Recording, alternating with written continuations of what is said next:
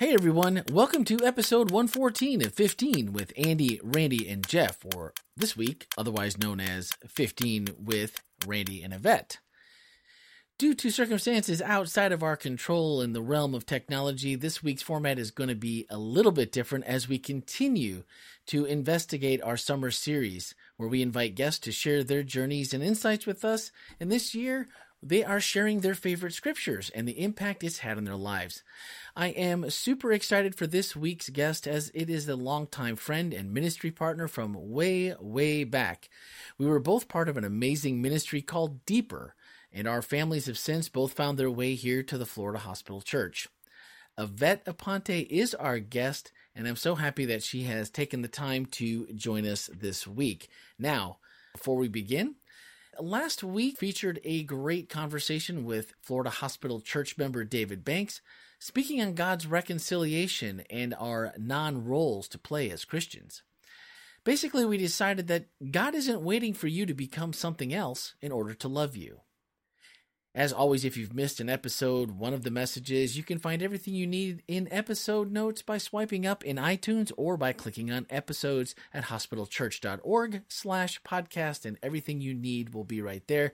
And as always, Florida Hospital Church mobile app has everything you need, hospitalchurch.org/FHCAPP. Now, on to this week. Due to the aforementioned technology issues, Yvette and I had a conversation this afternoon at the church in which her answers to the questions we would normally ask on the podcast were taped via her cell phone, so you will hear her responses in that format. So it's going to sound a little bit different, but hang on because we had a really, really good conversation and her answers were great.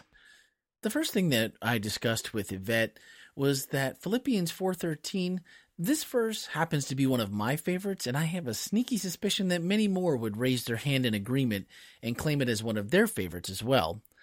And I loved the 3 lies concept that she laid out and the personal stories that she shared with them. It's just like we talked about with Raina. If you can share a part of your personal journey, it's always going to land a little bit harder and stay with that person a little bit longer, that you're willing to be transparent and share your journey. And she did that in all 3 of these lies that she set out to uncover. Myself, as a former financial advisor, watching clients struggle under debt and encouraging them to live debt-free and within their means as much as possible, I really love that she shared part of her and Abel's financial journey. This is something that's more akin to deep, dark sins that people don't really want to talk about because our financial trials, particularly in our land of plenty, comes with a heavy dose of shame and the hardest work you will ever do in trying to sustain current life, which you haven't been able to do so far underneath all of this debt, plus pay down what seems like an insurmountable mountain of debt for things you probably don't have anymore, things that you don't use anymore, or have already just gone by the wayside. My question was, what was it that solidified in her life and in Abel's life as a married couple the need for change? And here was her answer. So Abel and I consider ourselves to be soulmates. We're a power couple. We honestly rarely fight. But during that time, we were fighting a lot. And I would say fighting, but more like arguing a lot, not fighting with punches or anything, but arguing a lot. And it was always about money. And it got to a point where it was like, why did you spend $20? We just busted the budget. It was something so minuscule. And initially we didn't even think about it, but then it got to a point that it was constantly. And now there was like this strain. And that was what was like, wait a minute, what is happening? We're arguing a lot. That's not our dynamic. There was like this tension constantly, like you're stepping on eggshells. And so that was what really got us to admit that we had a situation. But the low point was when every 2 weeks we had to get cash advances. And that made us look at what was happening. So we had to get cash advances. My mom was starting to send me money. Someone that I'm supposed to be helping out, at this stage in life, she started sending me money and she's on a Social Security income. And that opened my mind. And that was really what opened our eyes that we had a situation here. So at this point, I'm wondering, because she didn't cover it in the message on Saturday, How exactly did you go about getting rid of all this debt, over $90,000? Did you use a particular system or program? And how did you go about tackling this debt problem as a couple?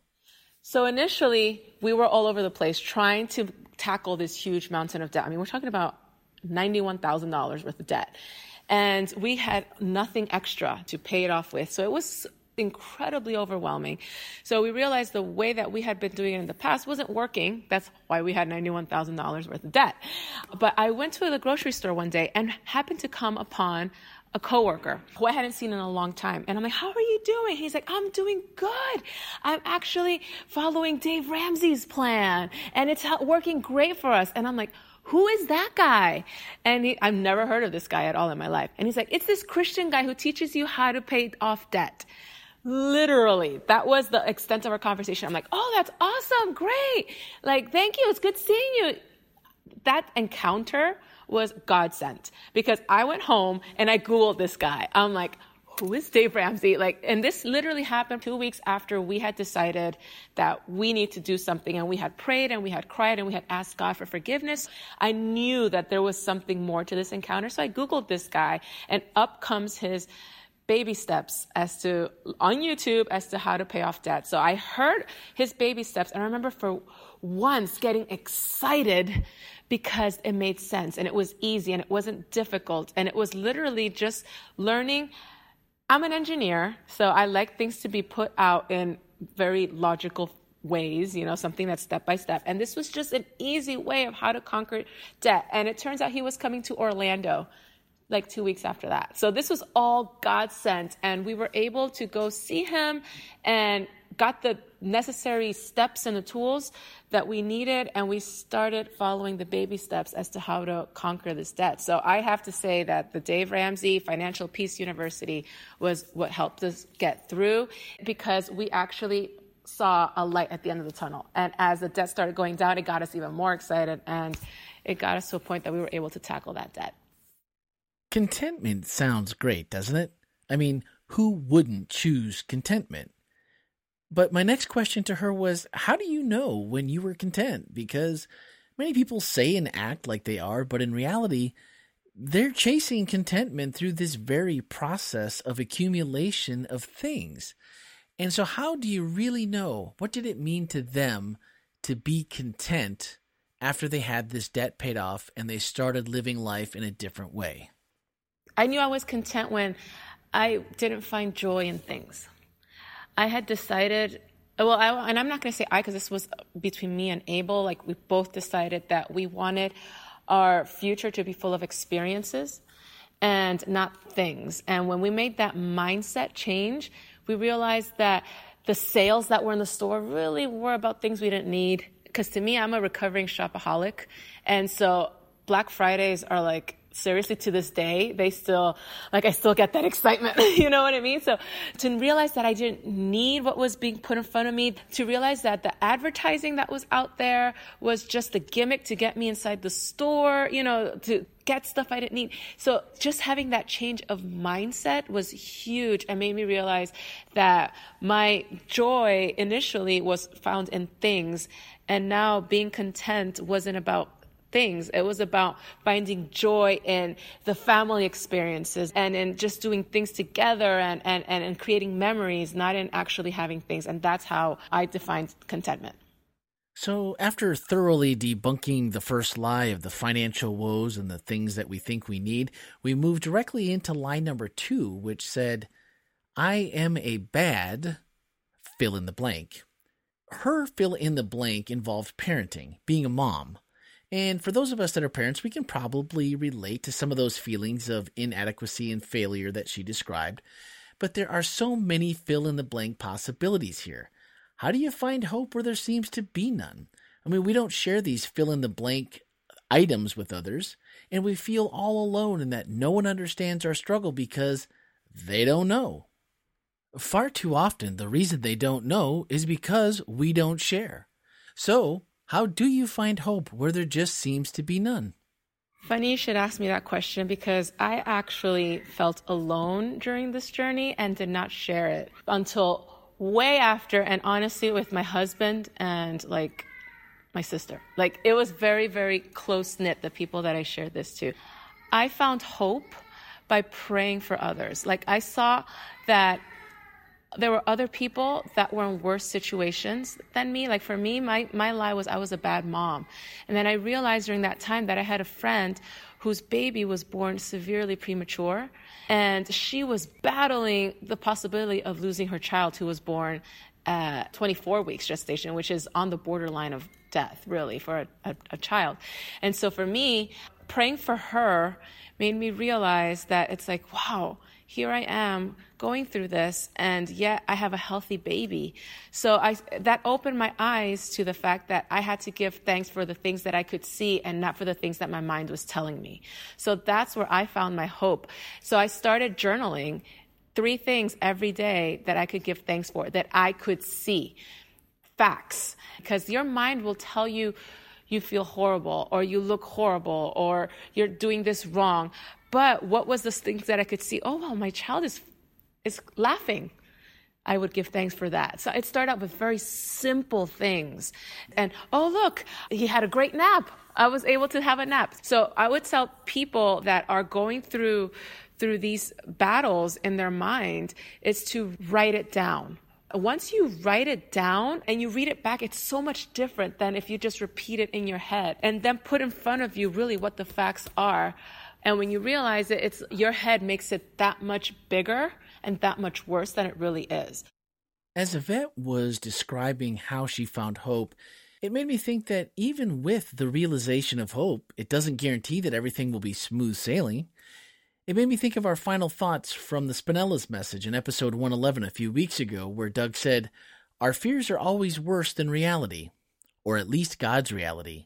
So my question to Yvette was, what have you found that keeps you grounded to your hope? And what advice do you give personally to people who've heard your story and say, how do you hang on when it just seems like there is no hope and I don't know what to do?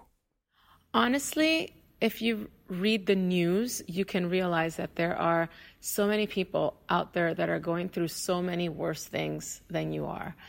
So my advice is to try to be compassionate for other people, to be sympathetic for other people, to try to get out of that me environment and actually focus on other people, on praying for them, on realizing that things could be so much worse, and what we're really going through isn't as bad as you really think it is. And when you realize that, you cling to that hope. Once you have found it, how to stay with it is to just focus on spreading that to someone else. So as we were talking, I was starting to get the feeling that she was about to go a little too far, hit a little too close to home. She'd made her point through the first two. God and God are the answers to both. But Yvette, were we really talking and suggesting that we just let go, stand aside, and just let God lead the way without our own thoughts and directions? Was that really what she was talking about? That's exactly what I am suggesting, because when we try to do things ourselves, we just tend to make a mess. God just knows everything so much better than we think that we know things. I remember I was once in a performance review with my boss. He's like, "Yvette, you're a great engineer, but you always just tend to focus on your project instead of how your project fits in the big picture." And I'm like, wow, that's actually really good, because I've always been so tunnel vision. And that's many times how we deal with life. It's that we just focus on me and how I can do things, and this is my story, and this is the way that things need to happen and fall into place, when in reality, God has the bigger picture and the best picture and the best results possible for our lives and for the overall mission and the overall vision of our purpose here on this earth. And many times that requires us to do the hardest thing, which is just let go and let Him just do the work. We're really just in for the ride. He's going to do the hard work. We just have to trust and let go. In her structural engineering test story, she said that she heard a voice saying the word finish, and then confirming again the word finish. And I wanted to know if what I thought she was saying was what she was really saying, and that was that God still speaks to us today. And if so, how does someone hear that voice if they've never heard it before? They don't know what it sounds like. They don't know what to do to get in connection with that voice. Yes, I believe and I know that God speaks to us today. One thing you need to do is to take away the distractions in your life so that that voice is clear and defined in your head. For me, distractions were reality TV. I am like a junkie addict to reality TV, but it was taking up too much time. When I would go to bed, I'd be thinking about the last episode I saw, blah, blah, blah. I knew I had to eliminate that stuff. So I took it away. And don't get me wrong, I love myself some great HGTV.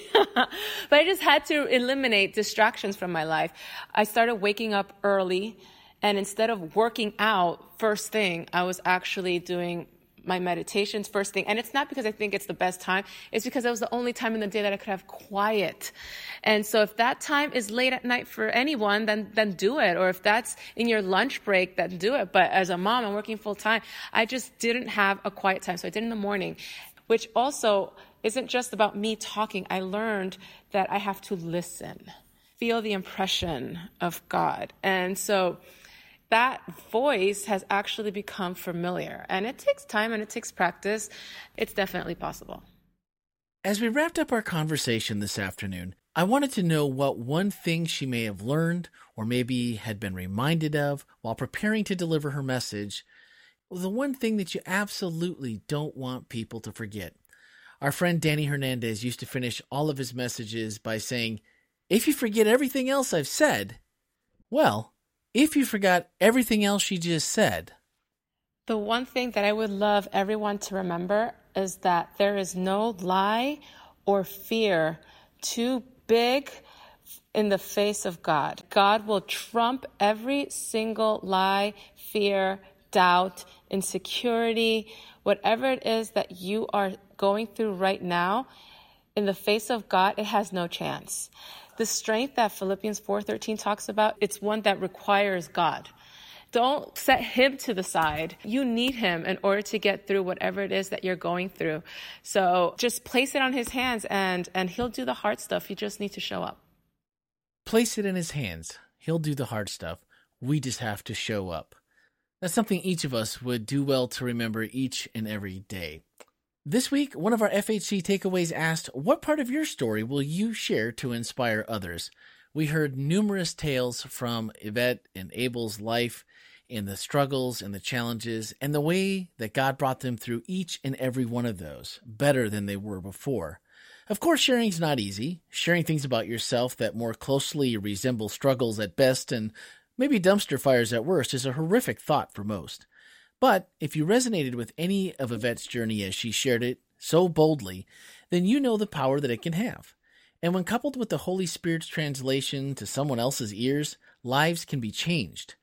Something to consider as we strive to live authentically transparent lives for Jesus. If you'd like to pass around a little inspiration and have a story to share, you can remain anonymous. You can leave a voicemail or send a text message to 407-965-1607 or send an email to podcast@hospitalchurch.org. Our final thoughts come from the closing to Yvette's message where she said, God has a unique plan for you, plans to give you hope and a future. No lie or fear will stand a chance in the face of God. Your story is an awesome story because you are victorious in Christ. All right, upcoming this week is part 6 and the final message of this Text to Me series, which we have enjoyed so much, with our final guest, Joyce Cortez. She will be highlighting her favorite text of Luke 15, verses 11 through 32. That's going to do it for this week. Thank you once again to Yvette for a great message and your willingness to be a part of the podcast, even though things didn't go exactly according to plan. Do join us again next Wednesday for episode 115. Thanks for listening and have a great week.